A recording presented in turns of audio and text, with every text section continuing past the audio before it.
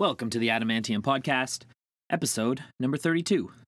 Welcome back, Adamantomaniacs. I am your host, Adam R. Harrison, and I hope everyone's having a fantastic week. For our listeners in the United States, happy early Thanksgiving. As always, we've got a killer episode for you today. Actually, this one is really, really cool because it is exactly how I intended this podcast to be. So we've got singer, songwriter, musician, extremely talented dude, Courtney, on the podcast, who is he's killing it right now. He released his first full LP last year. It's amazing from start to finish, from head to toe. He's also released a new single. We're going to talk about that, and we've actually got it on the podcast for you to listen to before our interview. And the reason I said this episode went exactly how I intended the podcast to be is because by the end of it, I just felt like I was hanging out with one of my buddies. So I'm really excited to share it with you guys. And before we met, I wasn't really sure how it was going to go because the interview was scheduled pretty late. I think it was around 6:30. His show started at 8 o'clock at the Danforth Music Hall. And I got a call from his manager saying they were running late. They got caught in some traffic coming from Montreal. So the interview got pushed about 45 minutes. So I think we were supposed to meet at 6. And I think we started around 6:45. And I was like, oh no, we're going to have to rush this. And we're going to be caught for time. So we got this little tiny dinky room backstage at the Danforth. Barely enough room for a couch that was like basically on the floor. And, the manager said, oh, how much time do you need? And I said, well, can you give me at least 20 minutes? So he said, yeah, no problem. So 45 minutes later, we completely lose track of time because we're having so much fun. And I kind of realize we've run a little long. So I said, we might want to wrap things up. And he's like, oh, what time is it? And I think it was around 7:30, 7:45. And he's like, oh, shoot, I'm supposed to be warmed up already. And sure enough, we went and took a look, and there's like a whole crowd of people already in front of the stage. So we took the promo photo, and Barnes was so nice. He thanked me so many times, gave me a huge hug, told me to hang out with them after the show. And I just want to thank him again. I hope we get to do it again sometime because this is one of the best backstage experiences I've ever had. So then I snuck off the front of the stage because it's the only way out. And I came back like 20 minutes later. And for having not warmed up that much, Barnes killed it. He's just such an amazing live performer. And Barnes is one of those artists that's kind of just waiting to explode right now because, he's already got songs in movies and TV series and commercials and video games. There's probably 2 or 3 songs. If you don't know Courtney already, there's probably 2 or 3 songs that you'll hear or you look up and you'll be like, oh yeah, I know this song or I've heard this song before. I think he's going to be huge. He's such a talented dude, so much energy, so much passion, and just a great human being as well. And even with just one album, it was hard to pick 5 songs for the Adamantium Recommend section, but we're going to do it anyways. So here's 5 songs selected by the Adamantium Podcast by Courtney for you to check out before or after the interview, or during, or never, I guess, if you don't want to.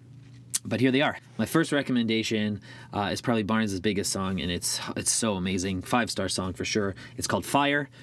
The second song I recommend is called Glitter and Gold. The third is called Golden Dandelions.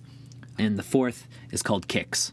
So those 4 songs were from Courtney's first album, The Attractions of Youth. But my 5th recommendation is actually his brand new single. It's called 99. It is a fantastic song to begin with, but I love it even more, being a 90s kid myself. And as I mentioned earlier, Barnes was nice enough to let us preview the song on the podcast before the interview. So let's enjoy that together. Here's 99 by Courtney. High-strung, young and dumb, yeah, we had no fear. Way back when we said we'd both be millionaires. Now those days are over, and we're all ghosts. We used to sleep all day, talk all night, stay up by the TV light.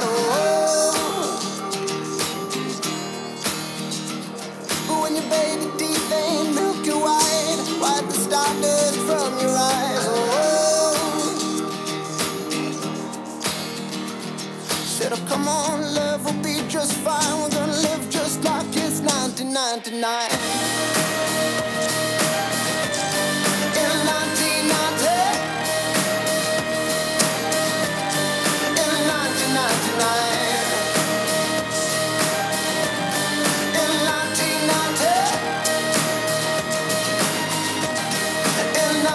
99.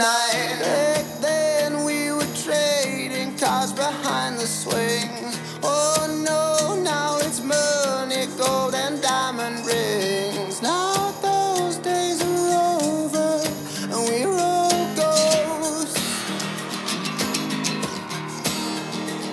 We used to sleep all day, talk all night, stay up by the TV light.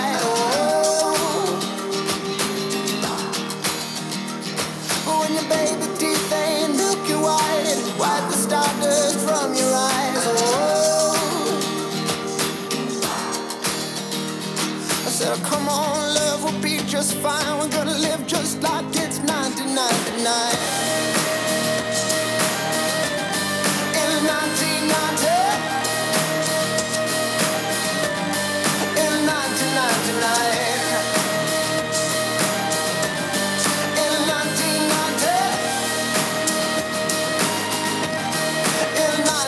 Tonight. Oh no, where does it go? Well, wherever fill your body up with chemicals. Oh no, kaleidoscopes. Well, wherever living better. In 1990. In 1999.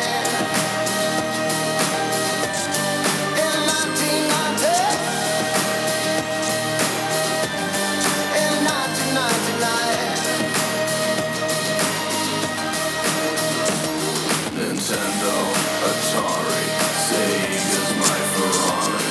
I got it, I love it, in 1990. Sony, electronics, voodoo, economics. I got it, I love it, in 1999. How rad is that song? And I definitely recommend go on YouTube and check out the music video because it's hilarious. We talk about it in the interview as well. So before we get stuck into the interview, just a quick reminder, if you're listening on iTunes or Apple Podcasts, please do hit that subscribe button, leave us a review and a rating. Follow us on social media. You can find the Adamantium on Facebook, Instagram, and Twitter just by searching the Adamantium. So moving on, I would love to introduce you guys to my boy Barnes Courtney on the Adamantium Podcast, episode number 32. To all the Americans out there, happy Thanksgiving again, and we'll see you all next week. Enjoy.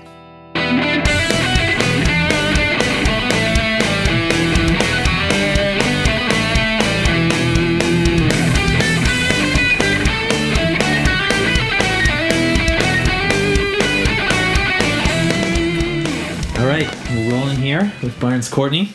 Thank you. Thank you very much again for taking a few minutes to talk with us. Yes, I'm very busy here in this gilded palace of chipped paint and stains. It's all right. Well, I mean, we'll pretend we're in the Queen's. We're playing for the Queen tonight, so she's got us in a royal. I feel like she'll be royal chamber here. Did Canada never had a queen? Did it? No. But I shall be the queen of Canada. At least you've got some Esca water rather than they didn't give you like Dasani or something. What's the deal with Dasani? I don't even like Dasani water. It's so funny too because they're owned by Coke, which you would think Coke would like buy the best one. And they put the most like chemicals and preservatives. Dasani is the only water that doesn't taste like water. It's horrible. Yeah. They put like salt in it and shit to make you more thirsty. That's true. Yeah. Evil Coke Corporation. That's it. It's so funny. I used to work for an ad agency and I worked on Coca-Cola. No shit. And so do you know about all this weird shit that they do? No, like they'd even hide that from us. They only want you to. But it was like this big push on, like you can be healthy and drink Coke, and it's like. Not really. No, it's like, no, it was like, but it was like, just drink it in moderation and like Coke Zero and all these things. It's like, no, always healthier option is don't drink Coke. Stay away. But it's like all the way. Like, have you ever seen the videos of them like melting nails in Coke? Oh yeah, I have. You can put a nail in Coca-Cola and it'll like take all the rust off. Or a tooth. Yeah. And it'll dissolve it. Yeah. So, anyways. Well, I'm glad we covered that topic. Yeah, of course. That was the first one off the list. You were actually born in England. Yeah. but moved to Seattle. I missed out on the sexy accent entirely. Yeah. I was gonna say I was curious before I actually did some research, and I heard I was like, no accent, but because you moved back, but I guess in that period was the most crucial period for accent. I guess I don't really know when accent forming periods are at their height, right? But I guess it's from 4 to 14 because I got this. I guess so. I have a friend who grew up in England. I've heard it's like when all depending on when you hit puberty, because I have a friend who grew up in England, moved here when he was like 12, 13, has zero accent at all. I'm still waiting for my left testicle to stand out obscurity. But when it does... Right. But that's it. I'm like, man, that's the worst moving to Canada. You want the English accent because chicks dig the English accent here. So. The American accent doesn't get you shit. People like, why couldn't you Americans wait like 2 years? Everywhere in the world. Like, it's renowned for being a horrible, horrible society of political bigots. Yeah, well, and people here, if you're from Canada, people are always like, whenever I travel and I say, like, do you want to go out? Everyone's like, out? Out? Yeah. That's not what I'm saying. I'm sorry, you guys want to go out? But the reason I'm asking is because you went to Seattle, you went back to England, and actually when I listen to your music, it's got like a bit of that Brit rock vibe. But also, it's got a bit of the Seattle scene kind of sound in it too. So do you think you're like a bit of a product of the areas you've lived, grew up? I definitely would agree with that. Bowie used to say a lot that his music was hugely influenced by where he was recording at the time. Mm-hmm. So I can imagine that where you grow up. There's another great interview with Jonesy from the Sex Pistols. Okay. Talking about how when you're 12 years old, you are so influenced by the music you listen to in that period. Mm-hmm. You cannot get away from it, no matter what it is. And no matter what the music you're making is, you'll always find little tidbits. That's actually a very amazing point. Because there's even things that I listened to as a 12-year-old, or that we all did at the time, stuff that I would never listen to now that has stuck with me. Yeah. And we kind of grew up in the same era, and actually, like, I love 99 because I love anything that's, like, late 90s. Nostalgia. Are you the same age as me? Are you getting on in your years? Oh, no, dude, I already hit that 30 mark, so... Oh, you hit the 30 mark. Well, I'm not far from it. I know, yeah, I looked, we're about 2 years apart. Although, actually, for the fans, I'm only 17. Yeah. I'm sitting here rubbing creams on my face. To stay young. Touching myself seductively. Yeah, it's actually a little awkward, actually. Yeah, maybe I went too far. Okay, scale it back. I'm 21 and I'm very normal, and I have a Shih Tzu. But there you go, wholesome. There you go. Back to wholesome again. But yeah, anything in that like late 90s, anything nostalgia from that era, Saved by the Bell, anything like that, just like gives me tingles, you know.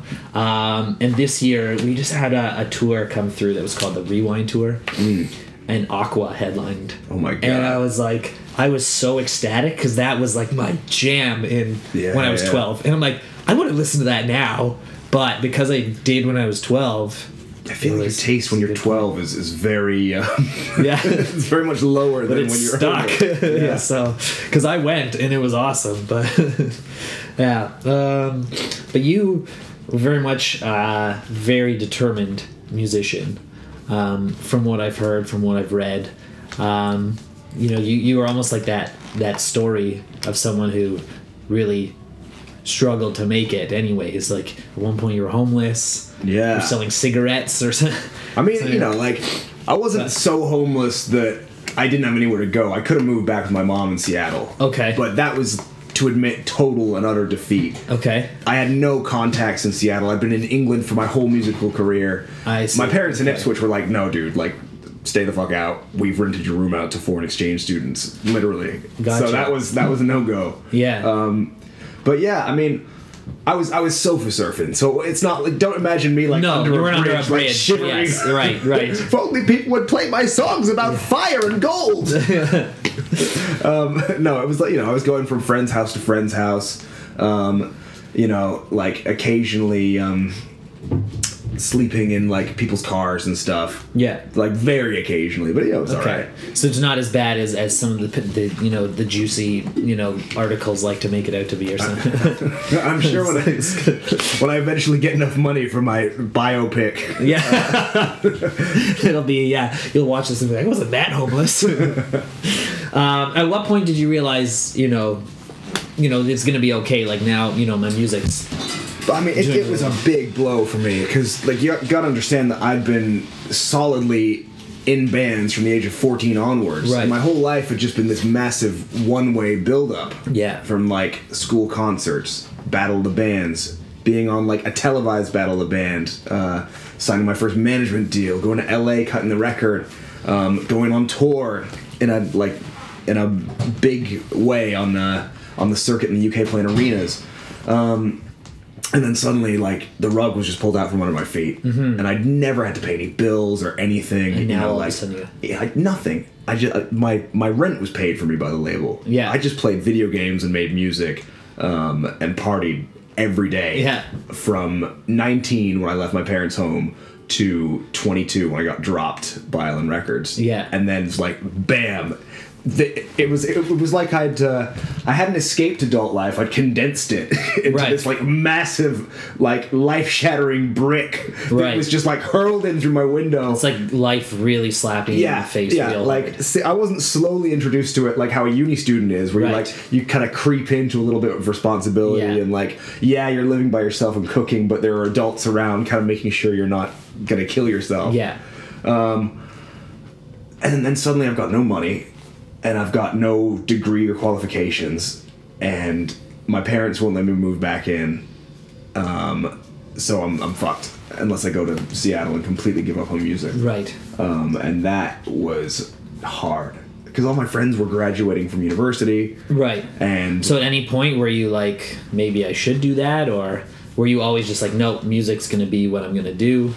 I mean, I wish I could say that it was down to some incredible It's not always willpower. magical like that, yeah. But I think it's kind of both a blessing and a curse that I physically cannot do anything other than some kind of performance-based. I always say that being creative's the biggest blessing and biggest curse because it's all you want to do. And I'm sure you understand, like me, you just get so depressed if you have to do anything else. I couldn't handle it. I think some people are very content and enjoy having a simple life where they go to their 9 to 5 and they love their home comforts and they're being in their town and they have their group of friends, and that's really nice for people who have that in their DNA. But for whatever reason, like, that lifestyle was killing me. I mean, I was horrendously down about the whole thing for 3 years, and I was bitter about being dropped and never having my record released. And, it's not like a university degree where you get a piece of paper that says, like, this period of my life was worth something, and I accomplished something. Yeah. Even though it's so hard to get a major deal in the first place, it was just everybody looked at me like I'd just been getting high in the bushes for the last 3 years. So, I mean, it was a real... And you got to understand, I'd never experienced failure on that level before. Right. Well, if you've been playing since you were 14. Yeah. And I mean, everything had been pretty successful up to then. I'd played shitty gigs, sure, and I'd been really crappy, but it'd always been, been there. Getting a little bit better and a little bit better. Do you think then, though, that now really kind of shaped and formed you for when you got the deal you're on now? I mean, it was the best thing that ever happened to me in retrospect. Yeah, but now do you have a different mindset than, say, you did when you were with Island? I look at bands that had immediate success, and I see how lucky I am to have been, like, fucked so hard by the industry. Right. Because when I go in to do radio promo or I do, like, interviews, for instance, like, I'm so genuinely grateful that anybody wants to talk to me at all. And I'm really, like, amazed and still kind of blown away that people travel to come to my shows and that people spend money to buy tickets and music. And I go to a lot of different radio things and like, thank you so much for coming in. I know how much you hate promo. Yeah. Actually. No, it's like, I'm like, this is fucking great. Are you serious? I get to come in. This is what I get to do for a living. I get to shoot the shit and talk about music with DJs and interviewers. Like, talk about myself, play my own music, eat snacks. Yeah. It's phenomenal. So it's put me in an amazing headspace, I think, for this particular job that maybe immediately being successful wouldn't have. Right. And also the whole first album was about all of those things, those trials and tribulations that I went through. Okay. And I actually want to talk about attraction because what I was curious when I was reading all this, because the attraction of youth was also it seemed like it took a while to get out, because some of the singles and stuff I had heard 2 years prior and stuff like that. Were a lot of these songs ones you had written with Island? And no, I mean, none of them. It's completely different. Okay. It was frustrating that I'm not really sure what happened, because I pretty much written the whole record like 3-4 years prior to when it came out. Okay. And then suddenly I just like found, I don't think anybody knew what to do with me. That was the problem. Okay. Like Fire blew up instantaneously. Like the moment that it landed on somebody's desk, I had 5 different record labels calling me at once. Right. And I didn't have an Instagram account for my project. Okay. So like I went from being an employee part-time at a computer store literally to within a month I'd signed a major deal and I was going out on tour in America. So was Fire the first song you wrote for the album? It was the first song that I managed to record. Okay. I didn't even put it out. So I gave it to a friend of mine. Okay. Who gave it to a friend of his, and so on and so forth. Until it ended up on the desk of Ian Huffam at X-Ray Touring in England. Okay. And then from there, it just blew up in the industry. At the time, did you have your band, or was it just you? It was just you, eh? So I was like really frustrated because I'm not an acoustic solo guy. Right. I'm like, sweat on everybody and writhe around on the floor covered in my own juices kind of guy. Yeah, you know what I mean? And, but because... So was the first version acoustic? Of Fire? Yeah. The version that's out now is the demo that I recorded with this random dude that I managed to convince to record it. Okay, so were you doing all the instrumentation and everything, or? I did all my parts, and then I think this dude... He got like a snare drum and a hi-hat out of the closet and did all the drums. Because that song's very also heavy tom. Yeah. So did all that drum like come later? And I think the toms. I don't know. He must have. I think he sampled them from another track. Okay. Because I knew I wanted to make a track like Black Skinhead. Okay. By Kanye West. And like you can hear like the toms, the percussive breaths and stuff.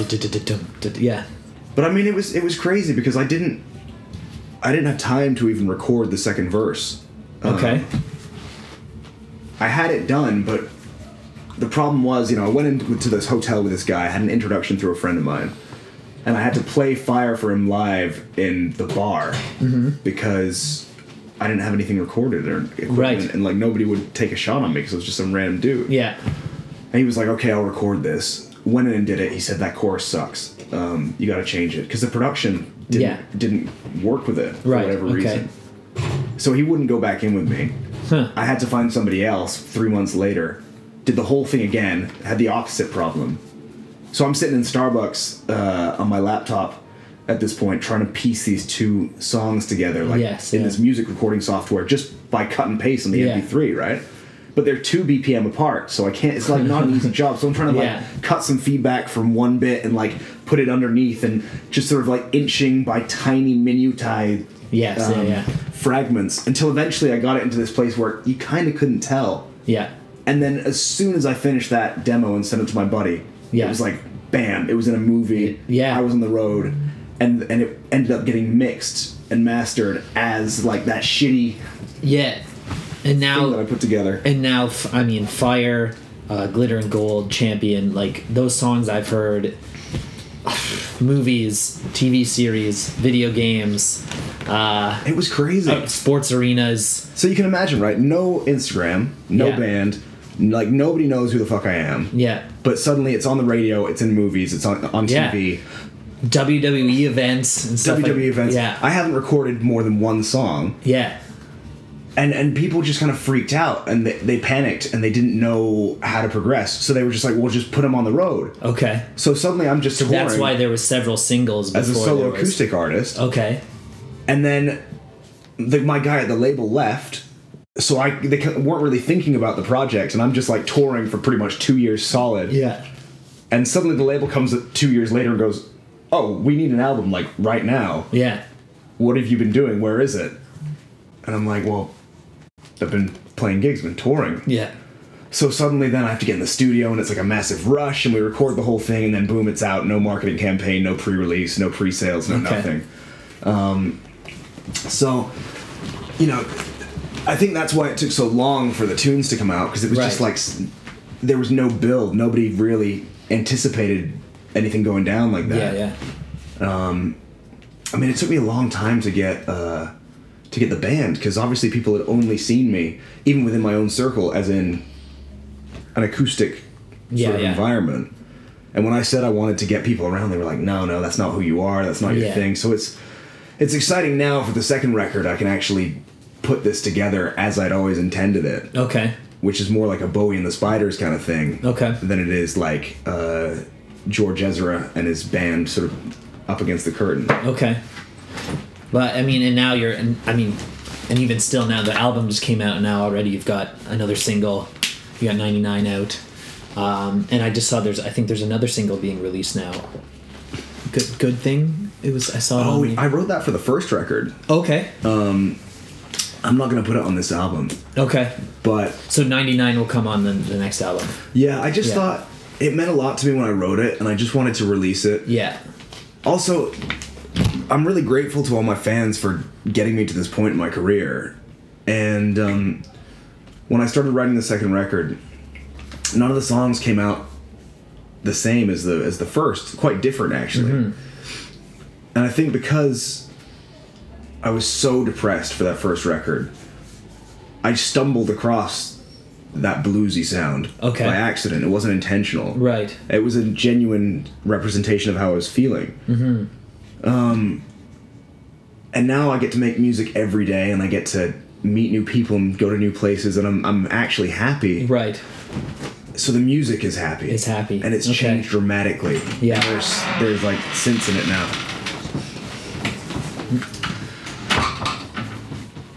So I didn't want my fans to feel like, he's just changed everything. He doesn't give a fuck about us. So I did this big post about everything and explained and told them, here is the last of that batch of songs that I want to release in tandem with this new batch, 99. Right. Just to give them like... 99's got a very uplifty feel. Yeah, it's and the soundscape is different. It's still got the essence of who I am, but... I didn't use really any synthesizers on the first record. Right. This one's going to have a lot of synth and a lot of... and the songwriting is going to be much happier, and there's not going to be really any of that bluesy feel to it. Mm-hmm. So, that's why I wanted to put that out. Great. And do you still get... I kind of half-assed it before, but does it still feel surreal to you when you hear your songs on these major media, It's really funny because... a lot of the records I recorded in my friend's bedroom. Right. My buddy from my last band, we got dropped from Island Records. Yeah.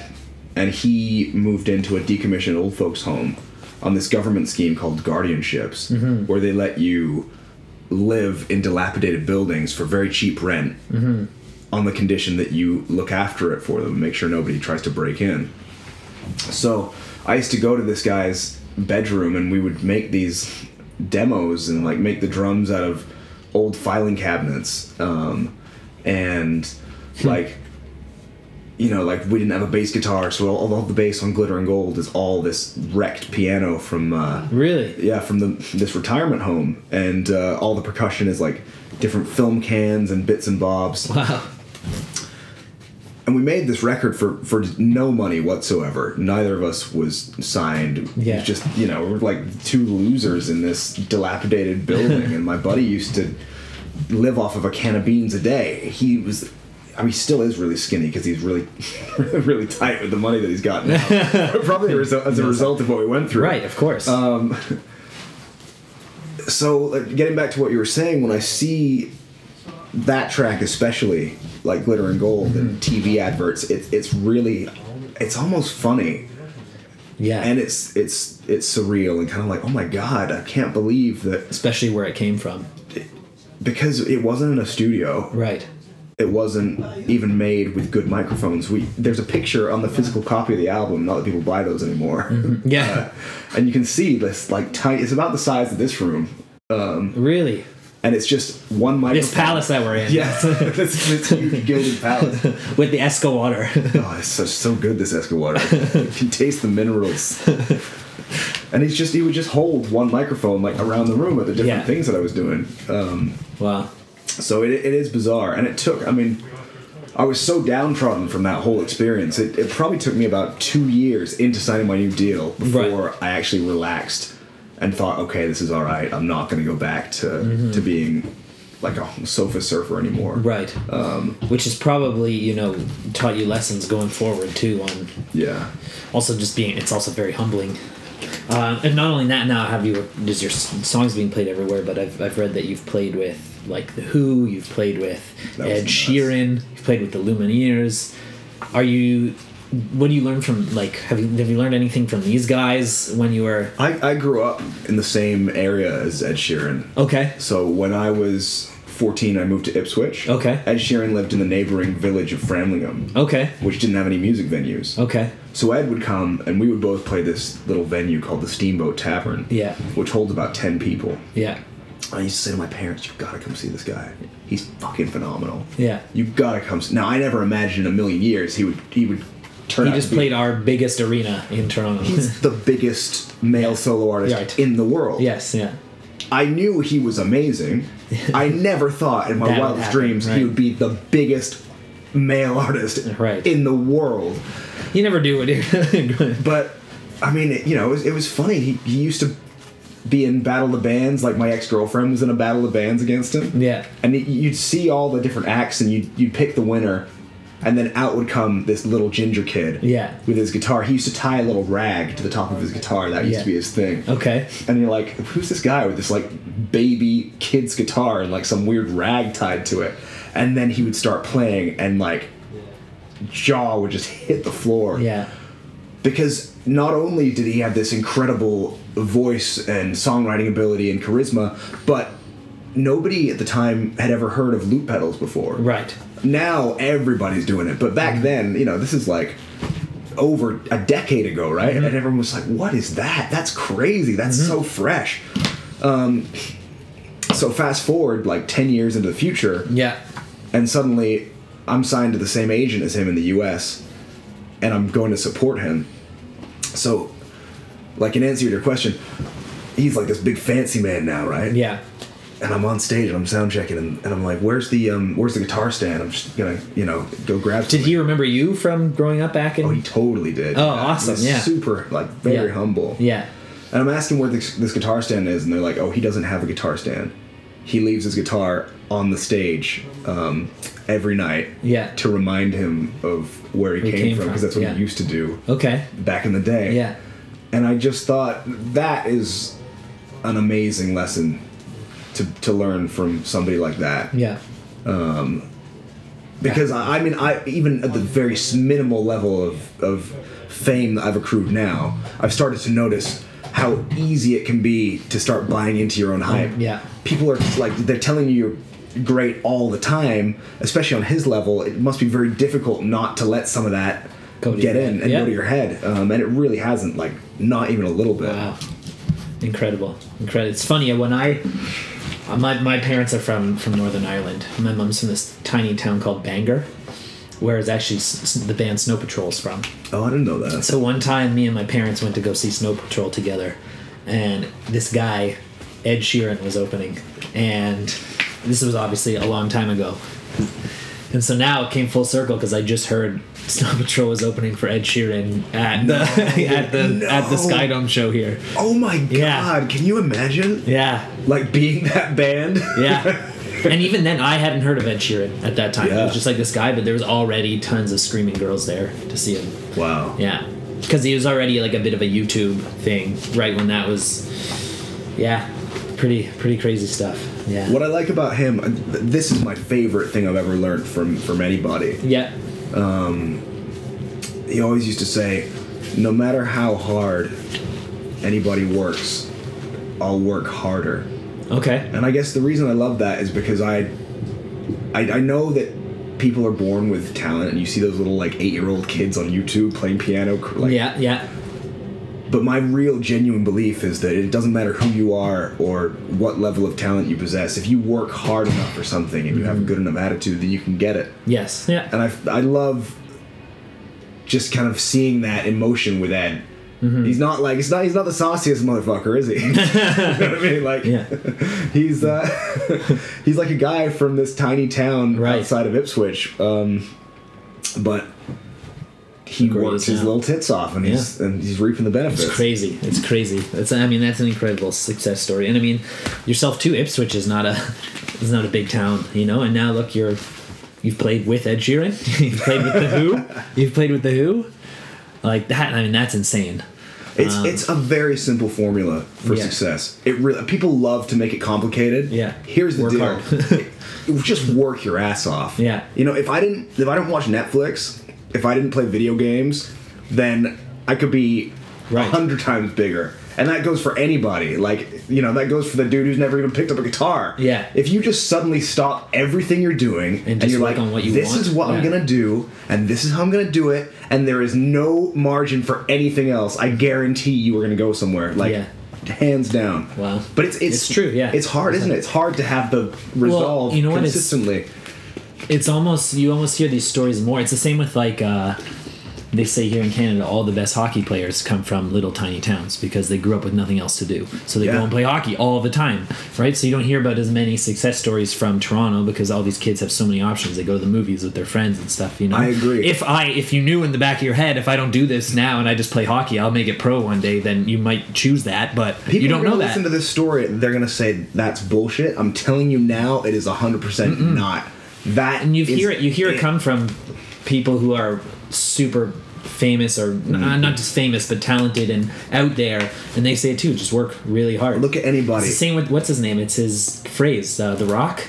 He always says, be the hardest worker in the room. Will Smith, my work ethic is sickening. You would be sickened. Jimi Hendrix, he would play guitar on the toilet. Yeah. He was the best guitarist in the world because he wanted to be, because he took his Strat onto the shitter and took a dump while he was playing a solo. The best sounding dump you've ever heard. Right? Like, that's the level you gotta be Maybe at. that's where he got the idea of setting it on fire, because he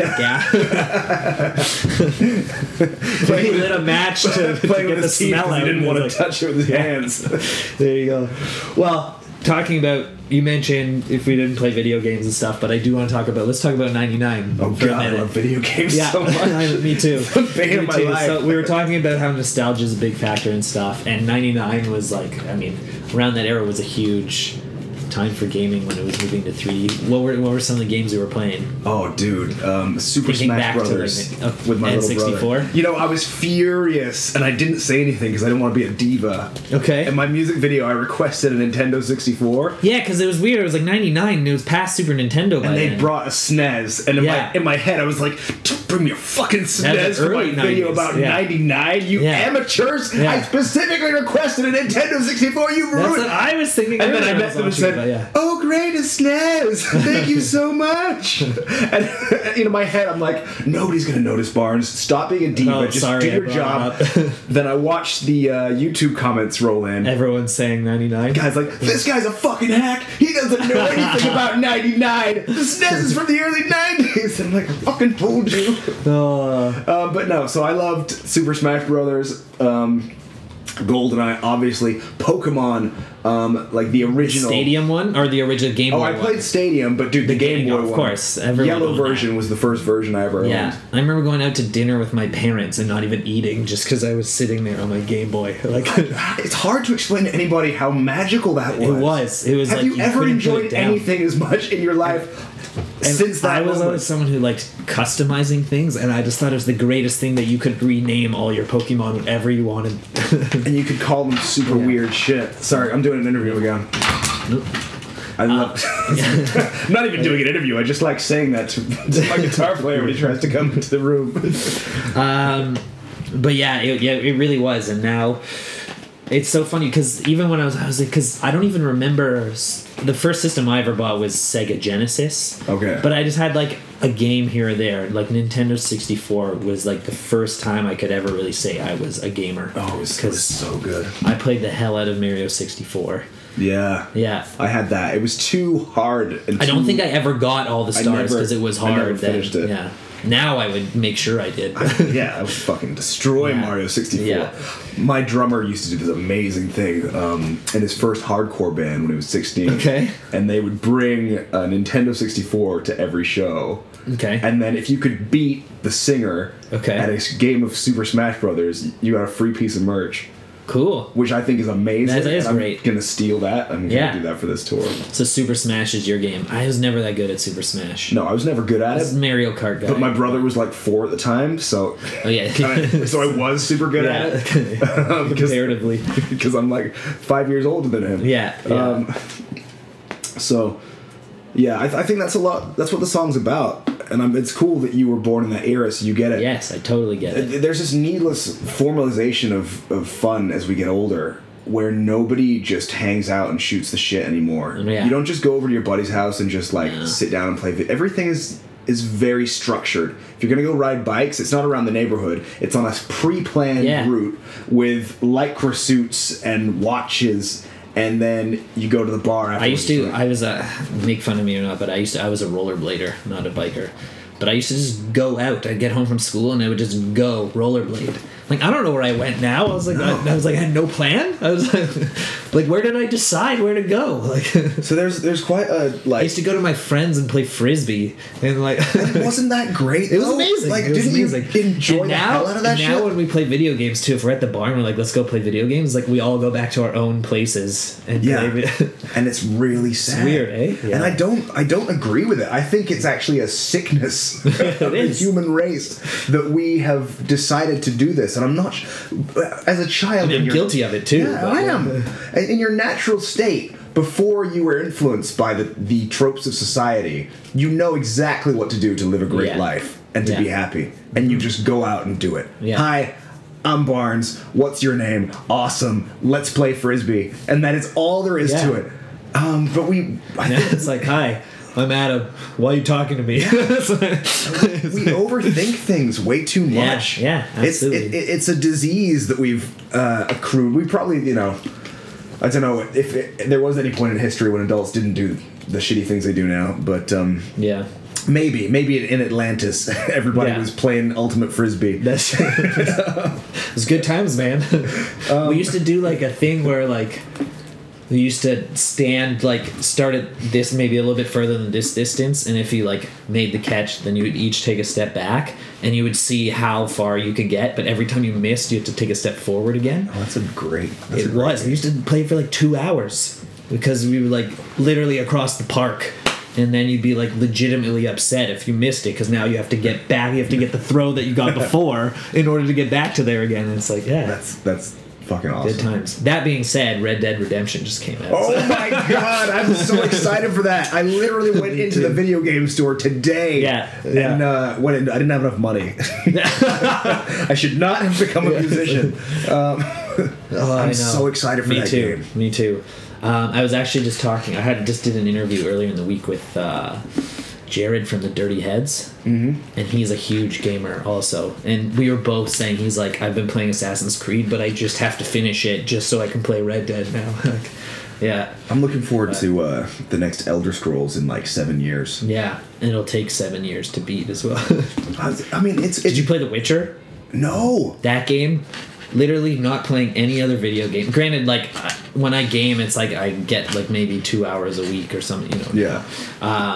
But I literally played only that game for like 6-7 months. Is The Witcher better than Skyrim? I think so. I think The Witcher is the best video game made in the last decade. My buddy says that. Now they're making a Netflix series. Dude. With, what's his name? Henry Cavill quit. I don't know if it was 4, don't quote me on that, but he quit Superman, and now he's playing the main character. That's a way cooler role, let's be honest. Yeah.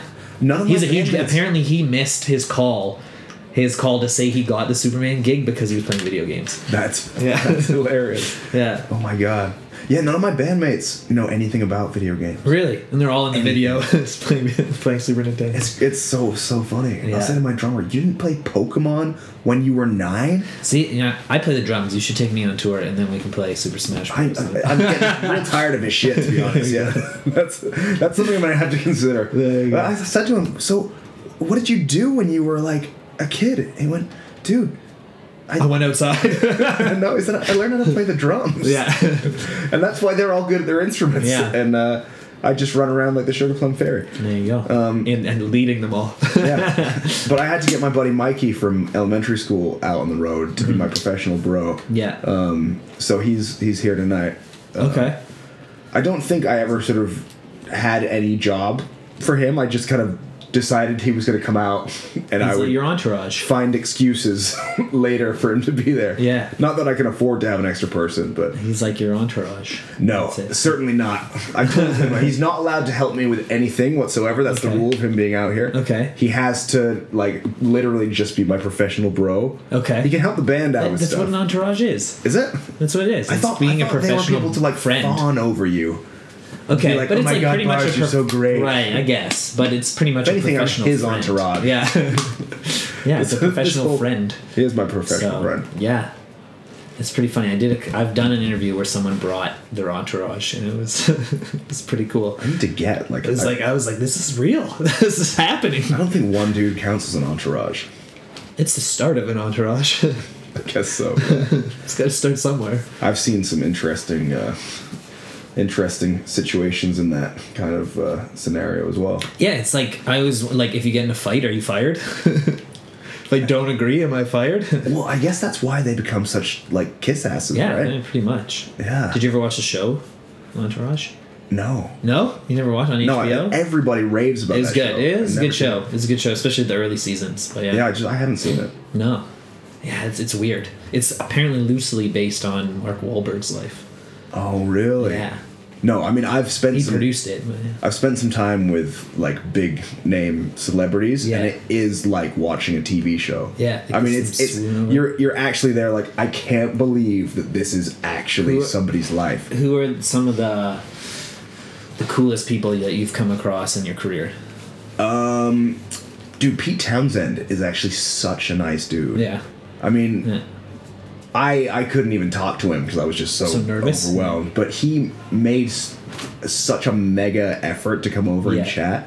Like in the cafeteria, he would come over. Oh, how you doing? You know, Really? You know, excited to have you play the show tonight. In the hallway, see me going by, come out of his dressing room. Hi, you know, listen to your EP. You know, I love it. Really nice. Just like such a nice dude. Yeah. So he was really cool. Obviously, Ed's like really nice, really humble. I was so nervous that night supporting the Who. I had to do it acoustic. Yeah, of course. It's like the legends. I'm like shaking like a leaf backstage. Yeah. And this lady's like, What's his name? Still their drummer? The Zach Starkey? Starkey? Ringo Starr's son. Yeah, Ringo Starr's. Yeah, Yeah. he was playing that night. Yeah. I thought you were talking about the original drummer. No. I think that guy. I don't want to hate to break it to you. burst your bubble. The guy who's better than his more famous dad. Yeah. And he played with Oasis too for. Oh, really? Yeah, he at the same time he was playing with the Who and Oasis before they split up. No way. Yeah, he's real good. Wow. Real good. Not that Ringo Starr's not good. I mean, I really struggle with that sometimes. I really do. What people saying that he wasn't good or whether you think he's good whether or he's not. good or not. Yeah. I watched He can play. He can play. He definitely hits the drums with his stick. I watched an interview with Dave Grohl where he's like, I just love that sort of, window washer. And then he just starts kind of like flailing his arm about. Yeah. And I'm like, that looks shitty though. But I guess there's something to be said about feel Okay. above technical ability. Right. Yeah. And I guess he did have a very specific feel. This is what I've decided now after like years of mulling it over. Right. Okay, it's not the most technically proficient or even standout drumming, but it did fit the songs incredibly well. Right. And It was what it needed to be. And actually, when it gets down to it, nobody else sounds like Ringo. Yeah. So, I think I've decided now that actually, like, he was a good drummer in his own specific Ringo kind of way. For sure. For a while, it ruined the Beatles for me. For a while, when Really? somebody pointed it out, I was like, oh yeah, God, this drumming is like really dull. And So I can't listen to the Beatles because of that guy. but no, now I've changed my mind. Now I think actually he's a massive. Well, my thing was I couldn't hear because when I was growing up, Ringo Starr did the Thomas the Tank Engine TV show. So I couldn't listen to a Ringo song without hearing the guy from Thomas the Tank Engine. That's a really dark show, by the way. It is, yeah. Have you seen that, thing going around Facebook? Yes, I did. And they locked him away forever and ever and ever. In the dark room. But they left a tiny gap so he could see the other trains going past for eternity as he rusted. I'm like, wow. Apparently it was all written by a very angry Catholic priest. Really? It sounds like it. It's the story of his life, locked away in a room and with a window to see out. Yeah. Watch everyone else having fun. Yeah, while he sits there and tries not to masturbate. Were you a Simpsons fan? Yeah, I love the Simpsons. I always love that one where Marge goes to prison and then they have the Catholic priest come in to like say a prayer and she's like, I'm sorry, I'm not Catholic. And he's like, oh, we'll have a fun stay in hell then. And then Bastar's coming in, and he's like, nice collar. And he's like, oh, go home and have sex with your wife. They're so clever, that show. It's it was anyways, yeah. But anyways, maybe we should wrap. We've done 45 minutes. Have we? Yeah. That just flew by. It's funny how talking about yourself specifically for 45 minutes. In video games and video music. Games. That's true. I haven't been totally self-centered for this whole interview, huh? There you go. Well, anyways, Barnes, thank you very much. Oh, thank you for having me. Absolutely. Anytime, man. Next time you're in town, we'll do it again. Yeah, for sure. For sure. Cool. All right. Thanks, dude.